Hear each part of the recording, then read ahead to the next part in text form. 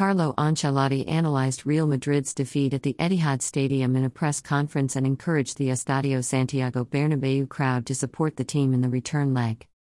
Los Blancos suffered a one-goal deficit after an entertaining 4-3 in England ahead of May 4's second leg in the Spanish capital. "We have to be ready," Ancelotti said, speaking directly to those who will attend at the Bernabeu for the second leg. "We are going to fight for another magical night." Karim Benzema was Real Madrid's savior again, and Luka Modric's substitution raised some eyebrows. "Karim played a great game, as always," Ancelotti said.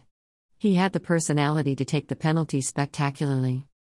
Modric had a great game, but sometimes you have to put on a fresh player for 10 to 15 minutes to help you get the ball.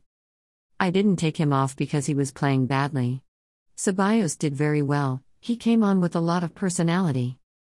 "A bit frustrated, it's true," Ancelotti said. "In the first half we lost a lot of individual duels. They scored 2 goals that could have been avoided with a little more attention. It happened, we reacted, and we have the game alive for the second leg. We started very badly, we were too soft. We conceded 2 goals, and from then on we showed what we have shown in recent times, a great capacity to react. We were in the game until the end, we competed. We have to defend better. We did well with the ball, with many chances. For the second leg we have to defend better, it's too important."